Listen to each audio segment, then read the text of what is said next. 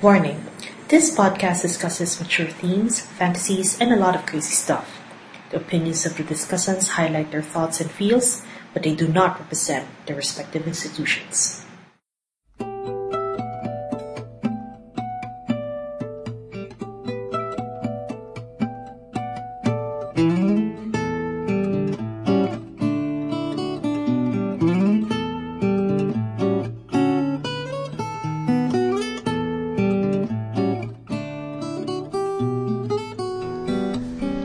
Hi everyone! Thank you so much for tuning in to FujojoCast. I'm Kirsten Santos, and I'm so happy that you're back to listen to my conversation with Thomas Bodenet, my friend and colleague from Sydney's Macquarie University, on gay manga and its transformations all over the globe.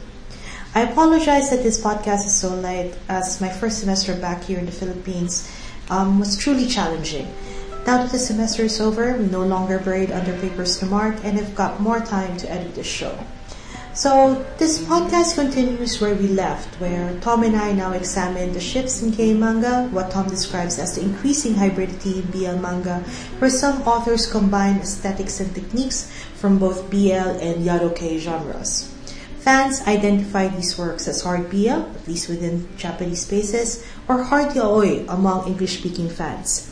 Tom and I look at the various elements that define these works, as well as where consumers locate the authenticity of these comics. Lastly, we explore the transformations of gay manga as it flows into transnational spaces. We look at the transformations in these comics as we discuss various artists outside of Japan who identify their works as bara, as well as the new categorizations emerging from the transcultural consumption of gay manga. And with that as our preview, on to the show!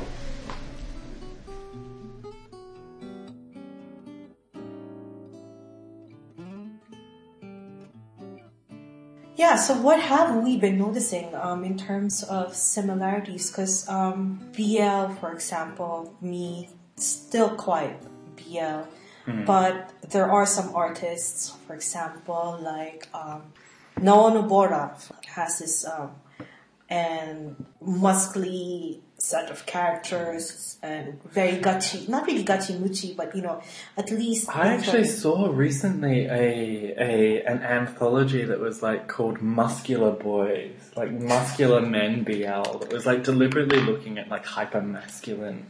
And it's like, let's fetishize them, and like there were some fantastic little scenarios, like what if like a super like muscular manly dude was like an uke for like this kind of bishonen, like it's just like this sort of thing, yeah. And the thing with BL is it's always operating on the fantastic space. It's never moso. It's moso. Delusion. It's one of my favorite words to describe Fujoshi. It's all within the realm of imagination, and it's all within the realm of play and potential. Asobi. And this comes also when they try to depict this kind of eroticism that Tom and I have become aware as of late. Where super into, and that's because I don't know about Kirsten, but it's because I'm a massive pervert. Don't worry, you're not alone on this. Where we've been noticing, there's this chill award that came out recently, and they have this interesting subsection called Hado BL. Yes. And in foreign spaces and foreign manga communities, they would use the term hard yaoi. Yes. For example. And this hard yaoi, I think, is an interesting hybrid of Geikomi and BL, because here you have BL artists who are adapting aesthetics, whether it's through scenes or the physical aesthetic of the characters, or how the sex scenes are set up. That follows the pattern of Yarokei or And it's like one important part of my work on young gay men's consumption of Yaroke Geikome, in Japan, is that they're consuming it together, and they're also consuming boys' love together with Japanese gay pornography known as GV, so gay porn videos produced in Japan, which I think some fans of Boys Love in the West are also beginning to consume. And what I think is happening, and I can't corroborate this, but I feel that Fujoshi are beginning to consume this stuff. I have a video actually of a fan meeting with gay porn stars in Japan from 2010, in which I'd say about 30% of the people who attended this kind of handshake event were women. Oh, yeah. I can show that to you. That's downstairs. Okay. So I think that what's happening, Hadobiyaru and the convergence of the hybridization of Boys Love and Yaroke, and gay commie or whatever you want to call it. I'm not necessarily going to say gay commie here because I'm not sure whether they're actually reading gay commie or whether they're reading Yaroke, because as I've mentioned before, they're different. Yeah. I think it's because you have these artists who try to mix these two worlds. I mean, on one end, while you say that, there's this increasing consumption, there's this women's consumption of gay AV. At the same GB. Okay. GB. At the same Gaby. Okay. At the same time, there's actually quite a lot of manuals on how to draw all of these erotic scenes. And these erotic scenes all derive from GV. And you have the likes of Scarlett Berico, for example, who has drawn a manual on how to draw BL sex poses, how to draw BL kissing poses, etc. And they would have these interesting perspectives that would have come. Well, now they actually have a 3D model where they can choose from what perspective they could take for a particular scenario. Okay. But before that, they would rely on live action video for particular erotic scenes. Yes, yeah. And those would come from GV and so on.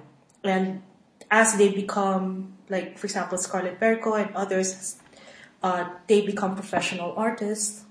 It translates to their works. Yes, it does. And there are some interesting exceptions to this, though, and these are artists who kind of always worked within this border. Like we have, for example, Ranma Ruzaria, who's done Coyote, Mobon Jack or whatever it's called. and quite infamous. Nemuri Otoko, where actually Ranma Ruzaria, as I've done a bit of research on her, she's been doing this stuff since 1990s, during when BL still referred to itself as yaoi. Yeah. And she's been doing these yaoi where it kind of disappeared and re-emerged in the last 2 or 3 years with these highly erotic works that are like the Bishonen version of, if Gengoro Tagame drew Bishonen in one of his like barrel crucifixion BDSM stories, then it would be Ranma Ruzaria. And so we have like artists like Ranma Ruzaria, who's doing this notion of hard eroticism, and then there's also another one that you've also studied. Yes, who is it's, I don't know if it's correct to call him. He publishes in Gay Comi now. He's a self-identified gay manga artist, but he began his career publishing Boys Love.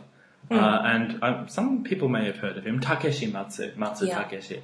And his work is also similarly hybrid BL works in the sense that he was originally publishing in BL spaces but using kind of more Yaroke aesthetics. However, if you were to compare Takeshi Matsu's work with the works of people like Tagame Gengoro and that kind of circle, if you will, his works are nowhere near. It's much more Bishonen-esque. He isn't drawing Bishonen because he's not. But but his works are much closer to that ideal than they are to the Yaroke ideal. I mean, he would fall between what Ran Marusaria does or what Takeshimatsu would be closer to something like what Naonobora does, where, you don't have the lean shoujo hero that's been featured in shoujo magazines since, the time of the Magnificent 24. The Fabulous 49ers, or whatever you want to call them. Whatever you want to call them. But I find interesting with Takeshi Matsu, but at least with his Geikomi work and his BL works, that he actually follows the BL Odo, or the basic formula of BL. And that's that is something important that I noticed that is not present in Geikomi. No. When I refer to Odo, or this basic BL formula, is that there is the seme and there is an uke, and the objective of the narrative is that they fall in love. Yes. And, whether they have sex is the prerogative of the author, but the point is they fall in love. Yeah. Whereas your typical Geikomi narrative, if you will, and once again, Yaroke Geikomi narrative, doesn't follow this so-called Odo. It doesn't follow the narrative structures of boys' love in the sense that it's much more similar to the so-called porn without plot sort of discourse. But whereas there is always someone who is encoded as a passive sexual partner in Geikomi of the Yaroke variety, it isn't. There's no physical, stylistic distinction made between the top and the bottom. And I don't use seme and uke here because it's not appropriate. But would it be, because I've seen this in BL as well, where you have the tachi neko, they're starting to use, just to be more authentic perhaps, some would describe, approach, for example, in a bar, like scene in BL comic, and they'd say, are you tachi or are you neko? Are those terms being used in Geikomi? And are those roles... It depends. So for example, some slice of life Geikomi, which are very much interested in trying to depict a very realistic representation of gay men's experience in Japan. Yes, that sort of negotiation would happen. In Tagame Gengoro's work, except of course Ototo no Oto, no, that wouldn't happen because he's not looking at negotiated sex. And in fact, Tagame Gengoro's work should probably even be differentiated once again from the Geikomi, the Yaroke Geikomi normativity, because Tagame Gengoro is following the narrative structures which are common to sadomasochistic art in general, whether it be homoerotic or heterosexual. So it's more pornographic text than it is really. Well, it is Geikomi, but what I mean, it's leaning towards a more pornographic depiction. Well, I'd be hesitant to collapse sadomasochism into pornography. It's dangerous to do that.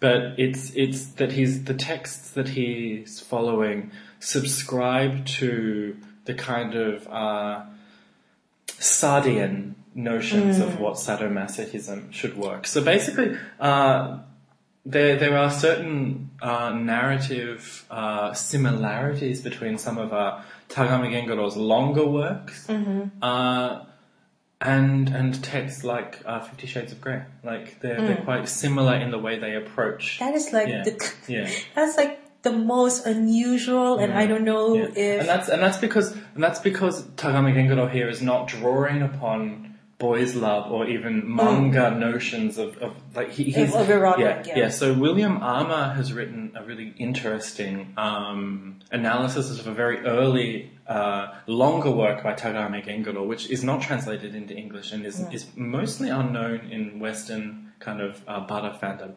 And I can't actually remember the name of the text, though it's in here. But it is actually more appropriately understood as a sadomasochistic narrative than what I would call a Geikomi narrative, and that's where he got his start. Please read it. I can't with my I eyes. also, God. I can't see the kanji well. Kin no hana. Oh, okay. Kin no hana. So silver flowers. Yeah. Yeah, and it's actually set. It's a historical piece as well, so it's set in the historical period. And all No, sorts if of that's what he's been doing for a long time. yeah, and that's exactly it. So, and that actually draws upon post-war Japanese gay erotic art to a certain extent, which are I fetishized. think even to a degree, even the what was the name of the artist that you mentioned earlier, the European American Thomas Finland. Yeah. The kind of militarization. Yeah, exactly. And it's like during the 1970s, traditional representations of Japanese manhood that were very militaristic, such as wearing fundoshi, like the traditional Japanese underwear, and using a katana and so forth, were fetishized as a kind of hyper-masculine gay identity that was normative. So gay subjectivity in Japan has always, at least since the post-war period, so since the 1950s to the present day, has always been strongly drawing upon hyper-masculinist ideologies to construct itself, which is why there is this tendency to kind of think, gay komi, yadoke, they're the same thing, because they're slotting into that hyper-masculinist discourse. Tagame Gengoro is the perfect example of that. Yeah, sure, that logic is okay, but it falls apart when we recognize that there's a plethora of different kinds of discourses. Yeah, and in terms of masculinities, and this is where perhaps BL falls in, and where these hybrid BL / gay comics fall in, it's because sometimes they also represent these kind of soft masculinity. That's a term that I don't like, but yeah.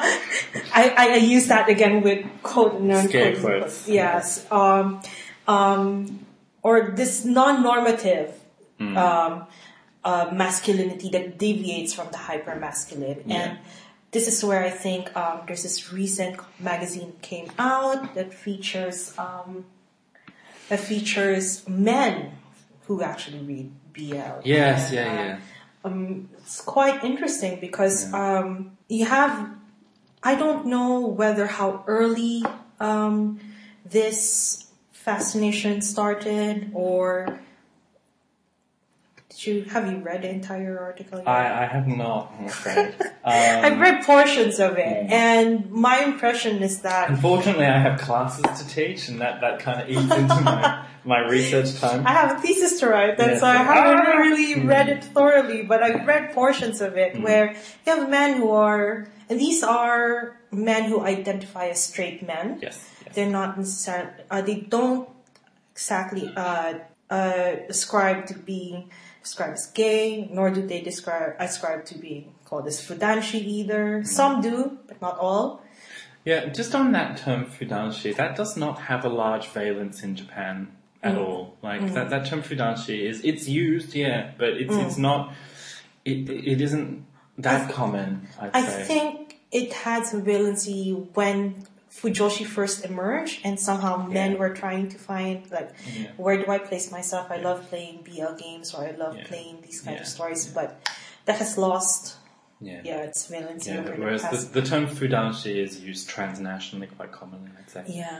And I find it interesting because their approach to BL is not so much about how erotic it is, or how pornographic it is, but it's more of how interesting it is, and they read it the same way that some Fujoshi would read it, wherein it's an exploration of narrative that's not tackled in a normative, in a regular story, so to speak. And because it offers this different narrative, then it's cool. Not really cool. They widely use the term omoshiro. So it's interesting. It's interesting. And it reminds me of what Kazumi Nagaike has written about some other, not these particular men, I think, but they're different. They're different self-identified straight men who read Boys Love, who read it through in an attempt to kind of empower themselves, Yeah. as they recognize themselves as, and rather problematically, I'd say, as failed men, hence consuming boys' love and repositioning boys' love from being homoerotic to being somehow representative of their masculinity. Yeah. So they situate themselves as seme and then position the uke in some sort of third sexed space, if you will. I mean, it's quite interesting because not that this is very unique to Japan, but boys' love and gay komi are just some outlets of, some outlets or some places where people depict some kind of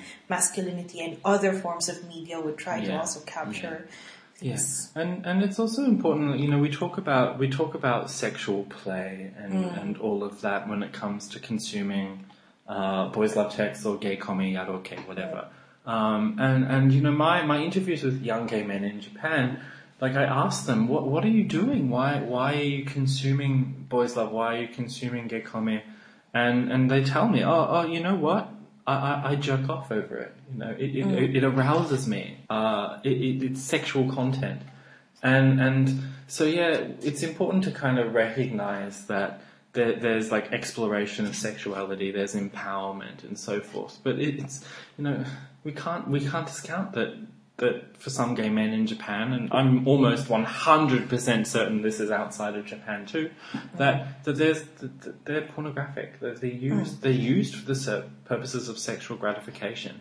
And as one of my informants kind of pointed out, it's like, like, who cares if it's written by a woman or if it's written by a man? If I can get turned on and if I can come, great. I don't care. Like, and that sounds like, you could sit there going, oh my god, that's so naive, oh my god, that's stupid. But you can't delegitimize that voice. Yeah. There's an importance of recognizing that sort of consumption practice as well. Because, I say this, the majority of scholarship and the majority of discussion on boys' love in, spaces like Tumblr or whatever, focuses on the politics of representation. Sure, fine, fascinating and important.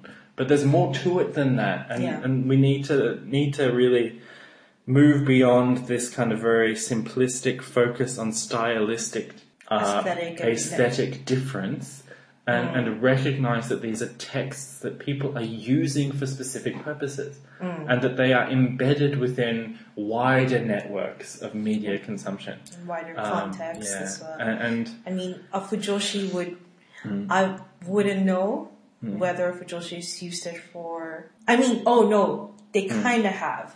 Because remember Mizoguchi Akiko and her virtual lesbian. Yes, yeah. And so in this notion that, she perceives the author of this particular boys' love text as the voice of the seme to her uke, or vice versa. Yeah. So there are some women who also view it as a pornographic text. There are women, like for example in my case, where I see it as a site of play. And then there are also gay men who see it that way, and then there are gay men that are seeing it as a site of play as well. Like, for example, I've recently done research on Chinese gay men who consume boys' love texts, Japanese boys' love texts in China, and it was a way for them, a resource that they would draw upon in the Chinese context to play around with their emerging sexual attraction to other men, and so boys' love allowed them to have narratives to understand that play.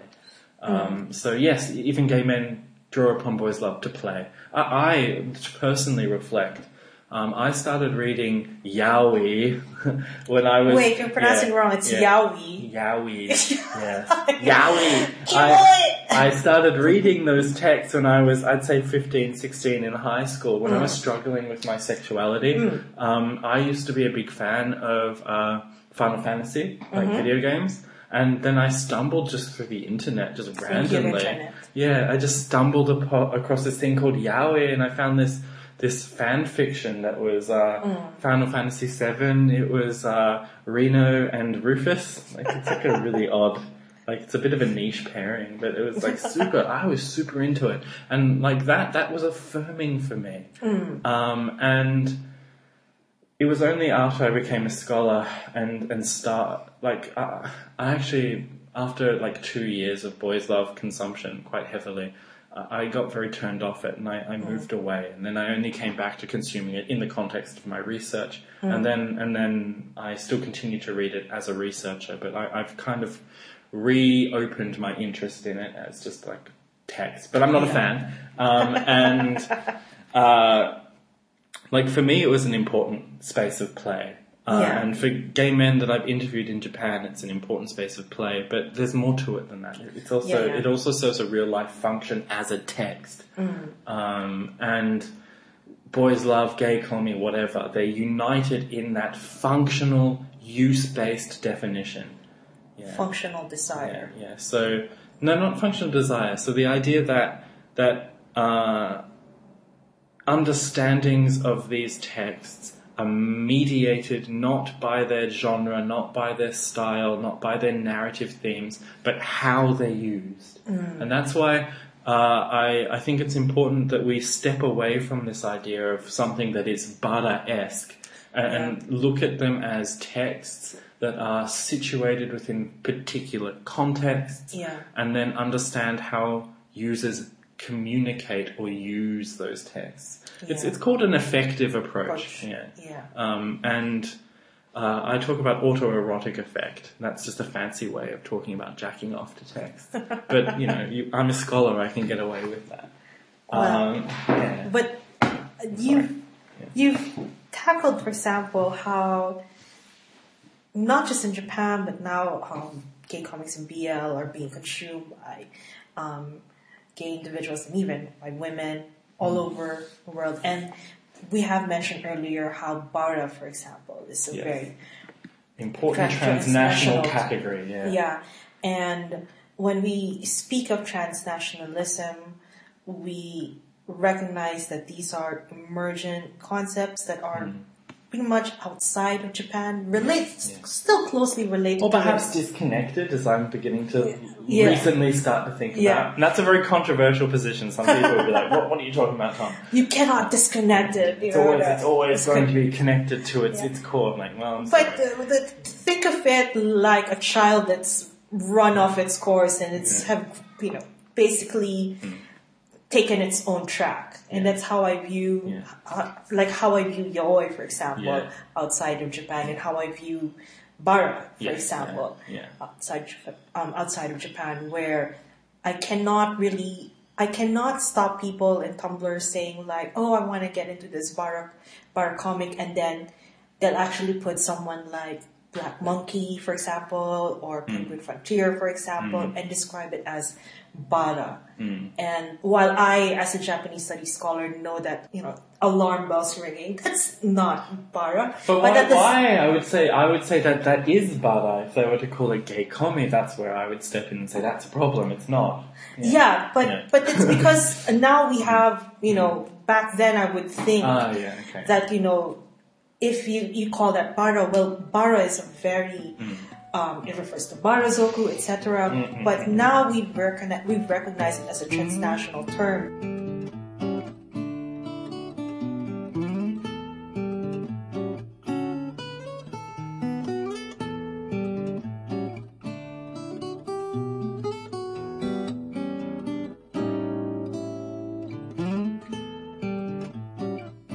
The thing with transnational Bara, for example, how is it any different than, based on like if you have research on it or if you have looked into it, is it any different than what gay comic is? How different is it? How, as you put it, how, what was the term you used? Functional? No. Divorced? Disconnected. Okay, so to answer that question, I need to almost do something that is extremely counterintuitive, and to say that we need to think of Bara as being a stylistic idea. So throughout this whole podcast, I've been rabbiting on about gay comi must be approached as something that is beyond the stylistic. However, when we talk about the transnational flow of Bara and the creation of something that I guess we could argue as the Bara-esque, this is something that is specifically about style and a particular way of drawing and a particular understanding of narrative that represents a transnational reimagining or a transnational understanding of what was originally a Japan-based phenomenon, which I would call gay comic.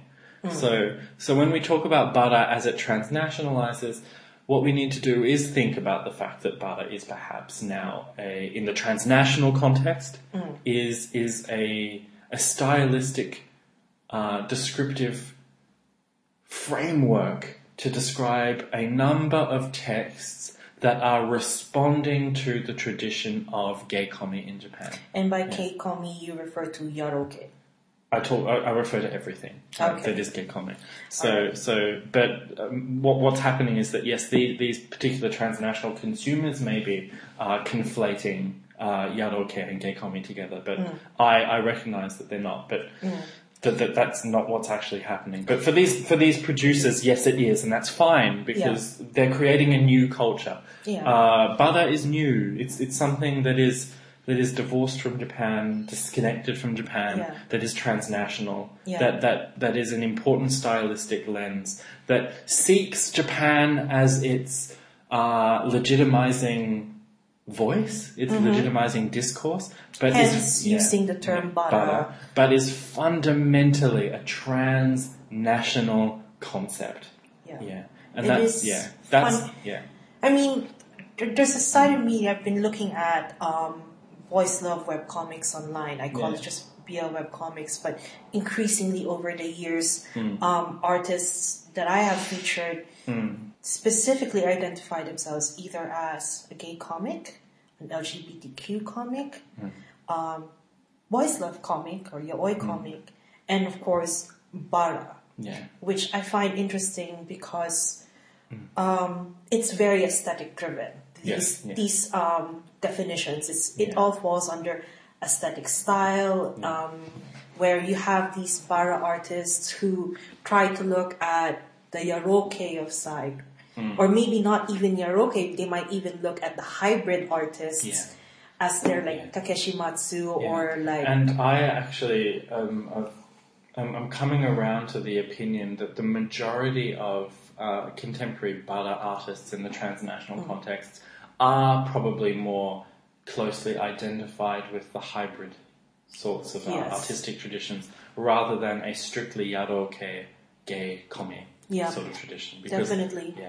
And it's because of the fact that the majority of these artists, just looking at some of their kind of narratives of how they developed their artistic traditions, is that most of them began consuming Boys Love. And in fact that's quite a common narrative outside of like Japan, is that you begin with Boys Love and then your dissatisfaction with Boys Love leads you to Bara, whatever Bara may be. And I think it's primarily due to how, not that we support it, nor not to completely support it, but we have to acknowledge that it exists, that manga scanlations, for example, these manga sites have identified particular texts as Bara, without really understanding the context of the term or understanding the particular aesthetic that comes with it, and just identify as a specific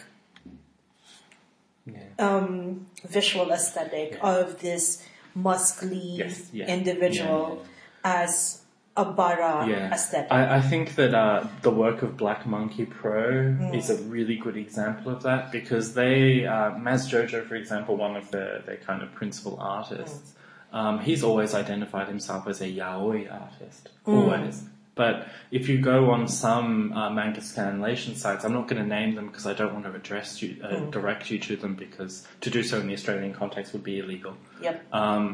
Is they're classified as Bara, and this is not a classification that some of these artists would be using. So Penguin Frontier, another example, would not classify his work as Bara. He perceives himself as a Boys Love or yaoi artist. But that being said, his artistic traditions and also the artistic sorts of practices of Black Monkey Pro, Maz Jojo, are clearly inflected by and influenced by Bara. And so they're influenced by Bara, which is influenced by gay commie, if that makes sense. So gay commie in the broadest sense. So gay commie exists at the very top of the kind of hierarchy, and then it's shooting out like rays of influence, and it's hitting kind of Bara, which is a transnational thing, and then Bara is shooting out rays of influence that are hitting particular artists in the transnational space. Yeah. Maybe I should draw that up. I don't know. Well, maybe I could probably draft up like this Venn diagram where you have like this gay comics, and then you have shoujo, and then somewhere in between with boys love kind of coming in to gay commie, and then you have, of course, yaroke and all the 3 different types of gay commie that we mentioned earlier, and then falling after that.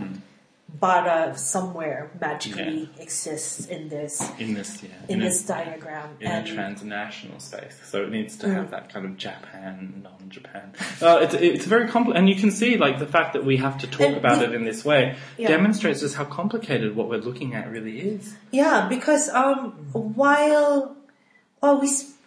we've been throwing off the word transnational here as if, everybody knows it. But basically, and at least I think in our profession it is very common, but perhaps not in this podcast. But the idea of let's just say this whole transnational notion of Bara is that it operates outside of its country of origin, and that its primary participants are not even from Japan, but are strongly influenced by. Whether there is a strong desire to connect with Japan, we don't know, but for sure that they're, creating their own spaces, and in the process of doing so, manages to somewhat create something new, create something different that is completely divorced or completely disconnected from what's happening in Japan. It's not like, I'm not saying that they have no Japanese influence, because the likes of Mass Jojo and Penguin Frontier are very popular at the doujinshi site called DL site, which is Japan based, and people can get their games. Which we can talk about because it's legal. You can't access it in Australia. Yes, yeah. You can't access it everywhere. So if you're Australian and listen to this, do not go to DL site. For reasons that, for your own good, especially if you're a white man. Yes. Such as me. Particular age. Or even if you're a girl. Yeah, just don't. Don't. Actually, and you know what? Like, actually, this is a good point in time to kind of highlight that in the Australian context, which is the context that both Kirsten and I have to kind of speak from a little bit, some gay commie, yaroke gay commie art would be considered illegal under Australian law. So even boys love. Yeah, even boys love. So that's important. But it's important. Well, we're saying this. I think we're saying this to kind of protect ourselves. We kind of have to. I'm not going to suggest people go out and look at this. When I go back to Manila, we can drop this stuff. But while I'm still here in this continent, I have to abide by this law. Yeah. But it's true. It also adds to the whole complexity of this, of this genre, where a lot of the reason why these transnational bara is emerging in places like even here in Australia, it would probably be different, compared to how gay commie is in Japan, is basically because of particular laws that prevent people from creating works that are pretty much, that takes 100% after what they're doing in Japan. Yes, because you couldn't. Because you couldn't, for some censorship reasons, stuff that Mark McLennan has been writing about.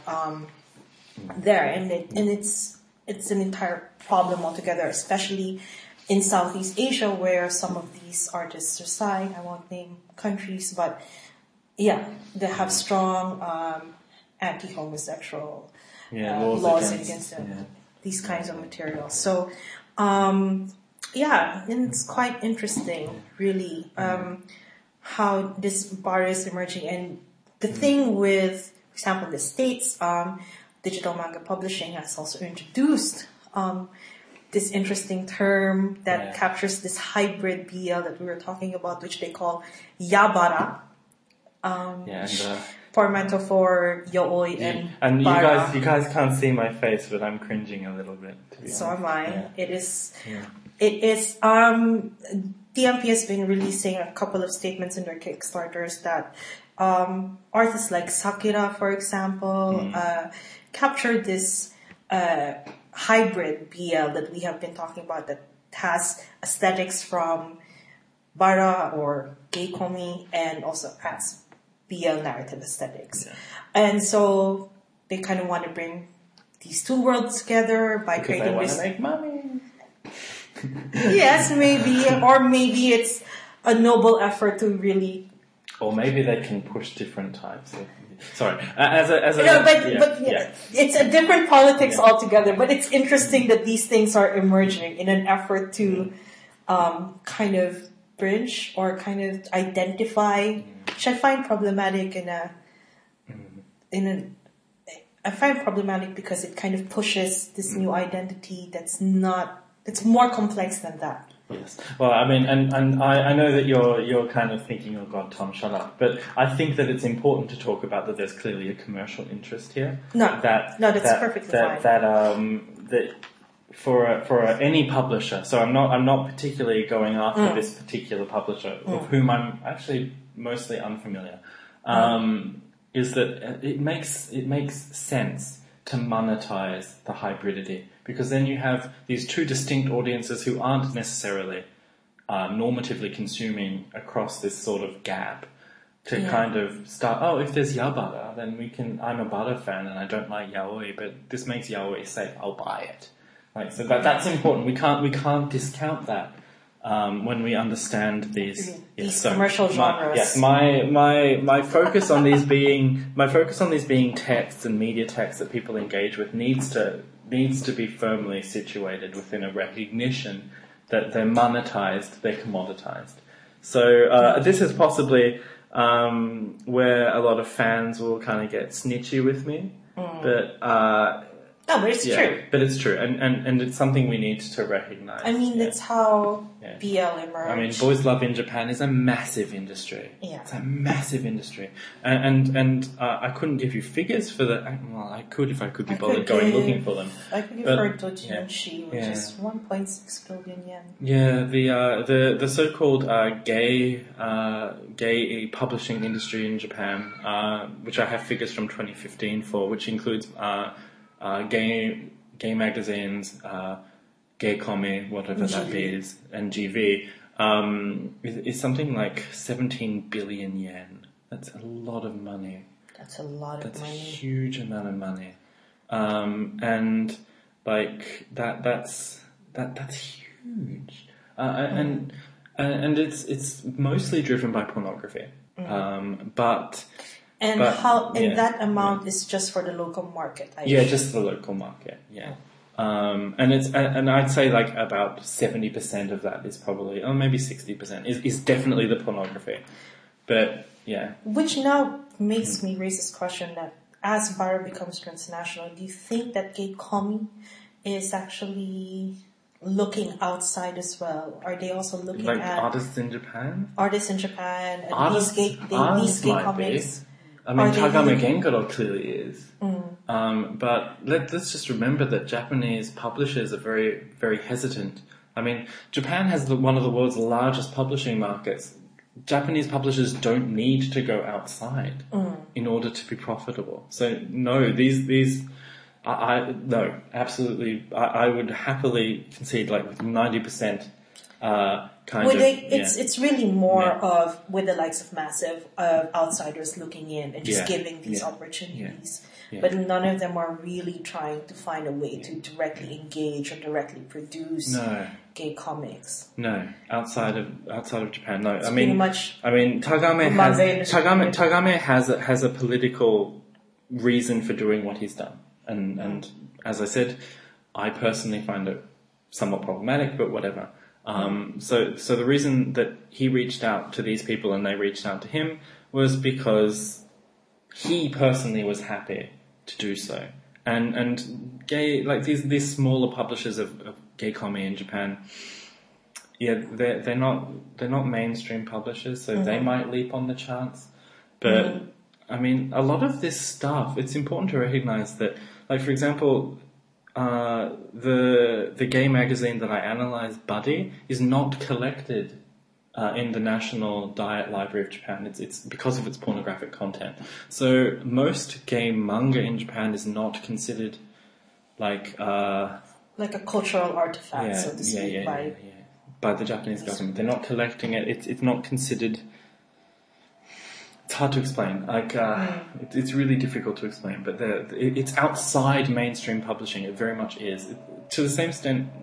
But even doujinshi, there's doujinshi in the National Diet Library, which is just a little bit odd.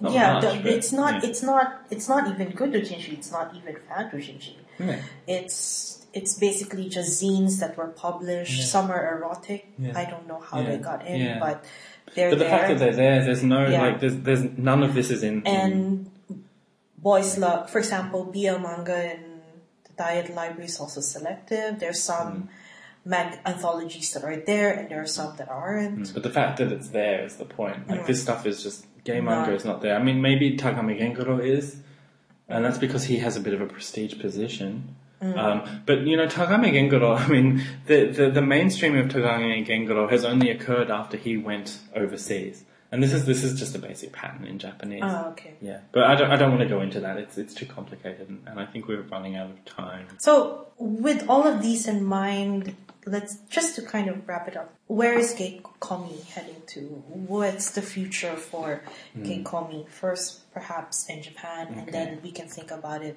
Okay. So to answer that question, I want to kind of sum up the major differences between Geikomi and Bara that I have talked about in this podcast.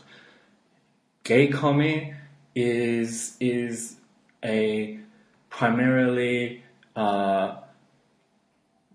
publishing-based phenomenon. It's situated within understandings of what should be published and who publishes what. Bara is a transnational concept which reflects on geikomi, and it reflects on a particular kind of geikomi that isn't all geikomi, and is instead a stylistic narrative. So that's the two fundamental differences. Okay, so to talk about the future, I believe that the hybridization of geikomi and boys love will become commonplace. More commonplace. I think that with the publication of Ototo no Oto, there might be more of a space for geikomi artists to publish in more mainstream spaces.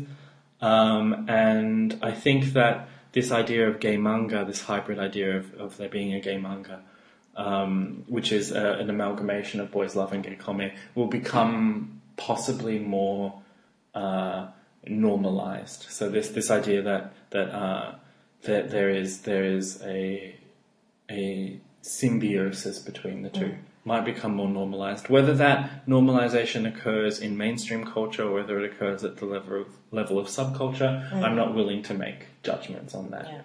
Yeah. What is the future of Bara? I think that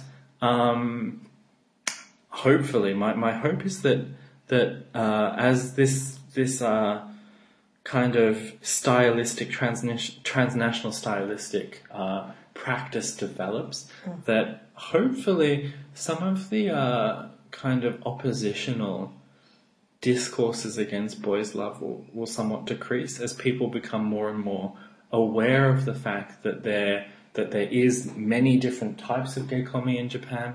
I mean, this is one of the reasons that I'm motivated to give this podcast, is so that people who are fanishly consuming Bara texts can recognize that Bara is drawing upon only a subsection of gay comics in Japan, and that the world is much wider.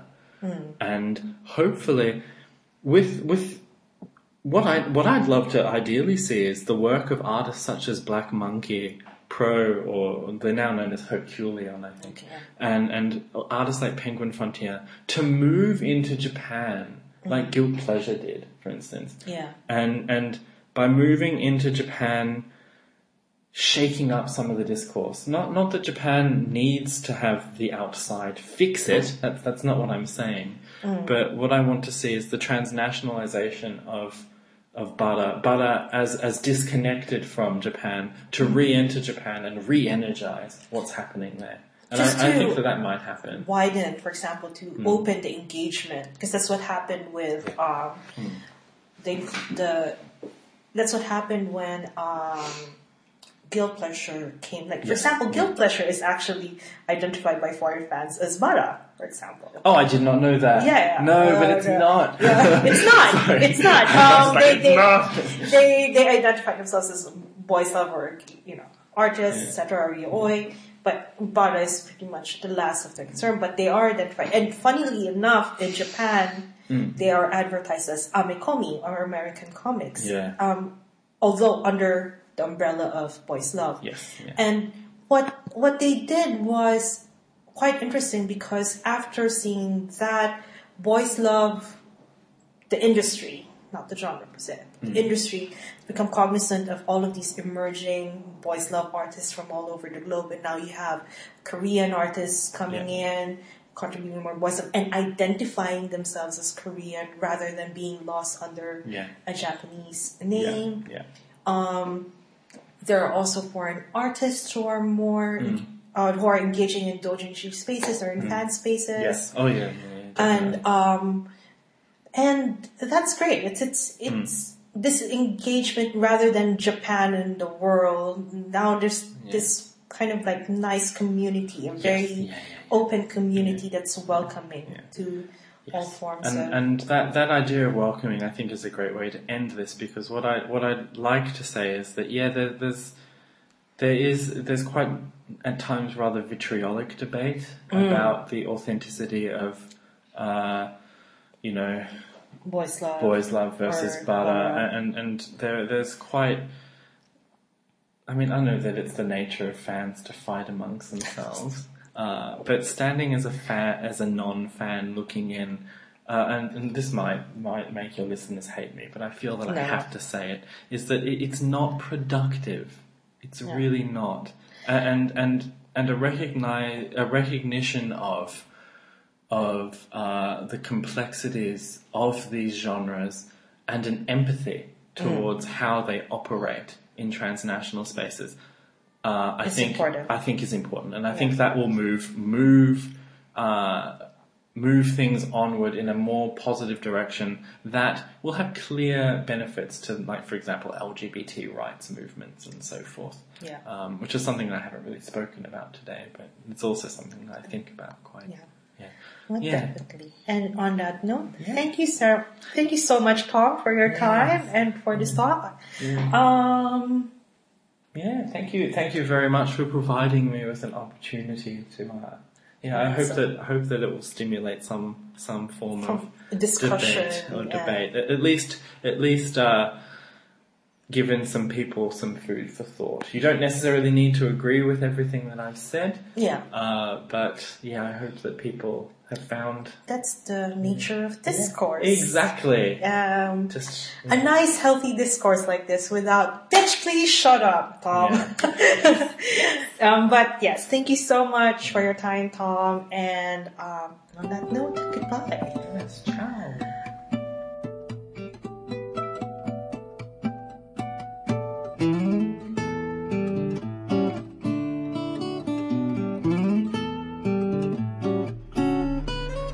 And that ends part 2 of this podcast on gay manga. I want to thank Thomas for his time and for his wonderful insights on this complex yet wonderful genre that continues to shape queer popular culture in the whole world. If you want to see some of the things we mentioned or read the articles Thomas and I have cited in this podcast, please check the show notes at punknoodle.com/champlu. If you have any comments with regards to the show, leave a comment on the show notes or send me a tweet at Kirsten, or send Thomas a tweet at tbodinet, or email me at punknoodle@gmail.com. If you enjoyed this podcast, subscribe over at iTunes. Anyway, thank you for listening, and until the next episode, goodbye!